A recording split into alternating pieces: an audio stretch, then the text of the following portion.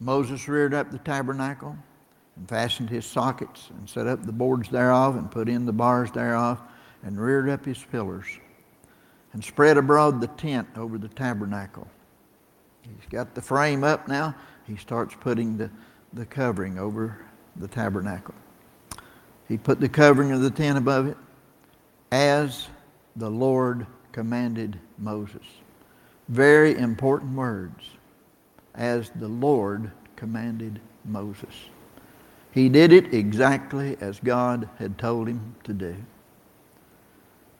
I wonder how different our lives would be if we patterned our lives like that we did everything just like God tells us to do, that we carry it out the way He wants it done. He took and put the testimony into the ark, in other words, the Ten Commandments, set the staves on the ark, the things they carried it with, and put the mercy seat above upon the ark. The Ark of the Covenant has now been assembled. And he brought the ark into the tabernacle and set up the veil of the covering and covered the ark of the testimony. How? As the Lord commanded Moses. There's that phrase again. He did it exactly like God said to do it. He put the table in the tent of the congregation upon the side of the tabernacle, northward without the veil. What is it the table reminds us of? About Jesus. What was on that table? The showbread. Jesus said He is the bread of life. So it reminds us about Jesus. He set the bread in order upon it before the Lord, as the Lord had commanded Moses. He put the candlestick in the tent of the congregation over against the table on the side of the tabernacle southward. He lighted the lamps before the Lord as the Lord commanded Moses. Hadn't been any light in there until he got back to the candlesticks and he lights them and it begins to illuminate the inside of the tabernacle. He put the golden altar in the tent of the congregation before the veil, and he burnt sweet incense thereon as the Lord commanded Moses.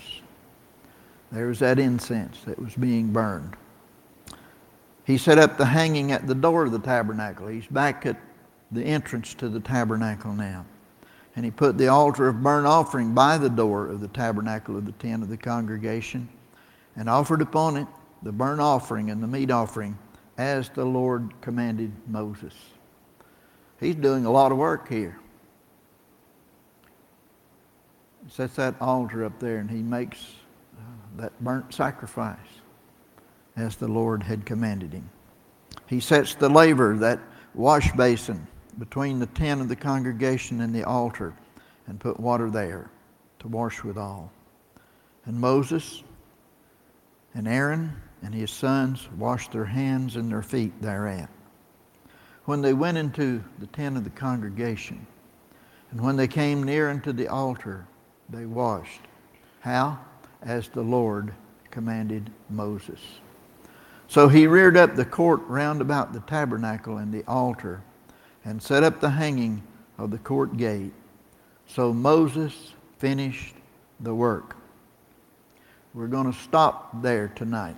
I'm not finished speaking about it, but that's our point of stopping right there tonight. It's where we're going to pick up next week, in other words. But let's talk about Moses' obedience. He did everything that God commanded him to do. I can honestly say that I have done everything that God has wanted me to do. I don't know if you have or not. That's your business and God's. But I got to thinking about this. That guy by the name of Bezaleel, he had made the Ark of the Covenant. He hammered out all the gold and all that kind of stuff and made that. He had been honored by God to be chosen to do that. But once it was put inside the tabernacle, Bezalel's eyes would never see it again. Only one person could enter that place. That was the high priest. And only one time a year would he enter there. So Bezalel, even though he had made all of that, there was a part of it that he'd never see again. Once Moses put it in there, Moses never saw it again. You ever thought about that? Aaron, the high priest, could go in once a year. And whoever assumed the high priest job after him, it was that holy that only the high priest could go in. We talked about the lights, the candlesticks. Jesus is the light of the world. We could find Jesus in every part of this tabernacle.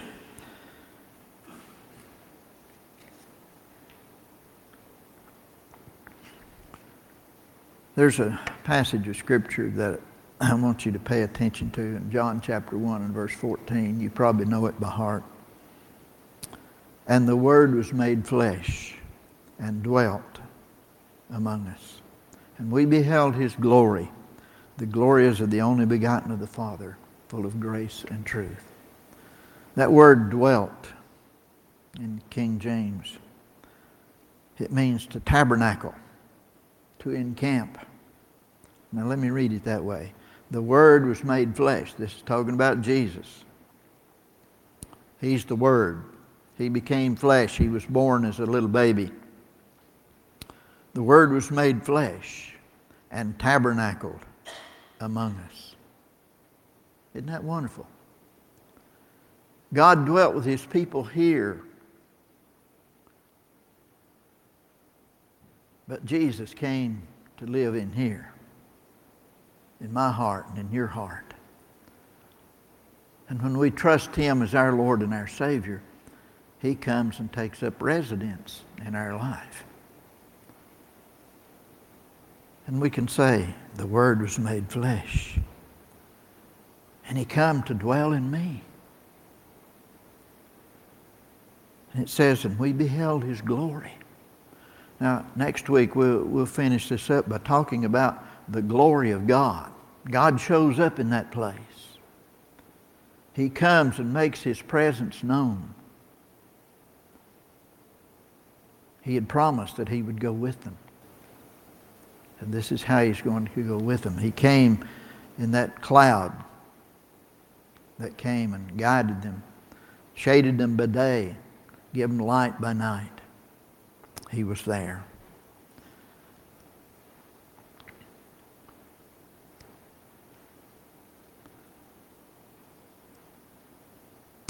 You have any questions or comments that you'd like to make? There's a whole lot more that I could read to you tonight, but I don't want it to get cumbersome. But, Bob? Moses consecrated Aaron and his sons to be priests. Mm-hmm. Was Moses ever consecrated? Only by God. He wasn't ordained by man. But God called him and sent him. It's a good point, Bob. Anyone else?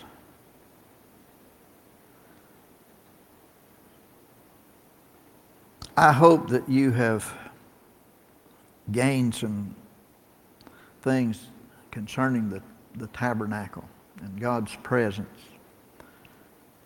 How He traveled with His people in the old days and how He's come to live in our hearts today. The Old Testament reveals Christ to us. If we'll look, He's found there in the pages of the Old Testament. We're told to search the Scriptures, for in them you think you have eternal life, And they are they which testify of me, is what Jesus said. Anywhere you search in the Scriptures, you can find Jesus portrayed in some way or other. What you may be needing one day may be something that God will give you that will help you for the rest of your life. I remember several years ago, I had been studying on the little phrase about the glory of God. And the word glory is a hard word to define. It talks about an outshining and all those kind of things.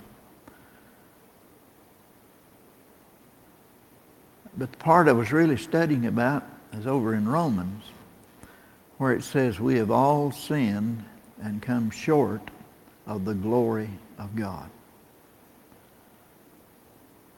And I kept pondering that in my heart and wondering, what is the glory of God?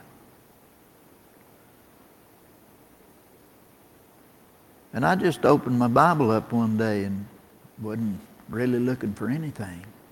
But I began to read in John chapter 1. And it says, and the Word became flesh and dwelt among us. And we beheld his glory, the glory of the only begotten of the Father, full of grace and truth.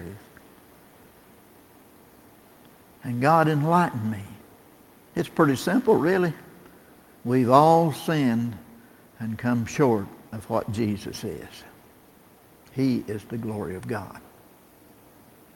We all fail to measure up to who Jesus is. He's the only perfect one that's ever been here.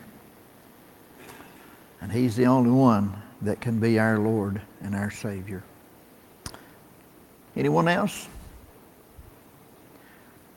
We're going to close this portion tonight, and hopefully next week we'll cover about 4 or 5 verses there, because there's a lot to be covered in those verses. But study them and come prepared to share with us whatever God's saying to you out of his Word. We want to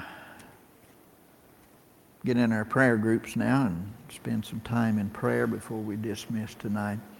Well, we're going to go ahead and have the benediction, and then we'll get in our prayer groups. And when you get finished, then you can just slip out and go your own way. Anyone with a word before we close? Lawrence? This preacher, well-known preacher, he passed away quite some time ago, but he was evidently very sick in his last days. He said, I'm looking forward to heaven. Yeah. Yeah. I remember leading a man to the Lord in Battle Creek, Michigan. I won't tell you his name, but he told me that he had been Jimmy Hoffa's chauffeur. He hauled Jimmy Hoffa around all over the United States. Of course, you know Jimmy Hoffa was killed and they've never found his body. But I was driving by his house one day in Battle Creek, Michigan. Had no idea who he was. He was just standing out in the yard, and I waved at him as I went by, and he waved back. And the Lord just said, stop and talk to him. So I just turned around and went back and pulled up in his driveway. Got out of my car and went under the tree with him and introduced myself. And he said, I've been wanting to talk to somebody. And he began sharing with me. He said, the name that I'm going by, I said, that's not my real name. He says, I'm living here, and if somebody knew where I was at, I'd be killed before the day's over. He said, I know too much. But he said, I've got cancer. And he said, I want to be right with God. Can you tell me how I can be right with God? And I said, yes, sir, I sure can. And I just got my Bible, and we sat down under that tree, and I took him through the plan of salvation. And he was saved there under that tree. He came to church the next Sunday and made a public profession of faith. And the next Sunday, I got a call that he was in the hospital, asking me to come. And I went and walked in his room, and it was late in the day when they called. I had just barely enough time to get there and visit him a few minutes and then get back in time for the church service. But I had prayer with him, read some scripture with him. And I said, now I'll be back after church tonight. And I left and went, conducted the service, and went back to the hospital after the service that night. And I walked in the room. And his son looked up at me and he said, Dad left us a few minutes ago. He says, I want to tell you about it. I said, okay. He said, Dad was kind of struggling to breathe. And he asked me if I'd sit him up on the side of the bed. And he said, I got him up on the side of the bed. And he said there was just like a glow came across his face, and said he just started looking straight up. And said he just looking up, and he raised both hands, and said he just fell back on the bed. He was gone. I've thought about that.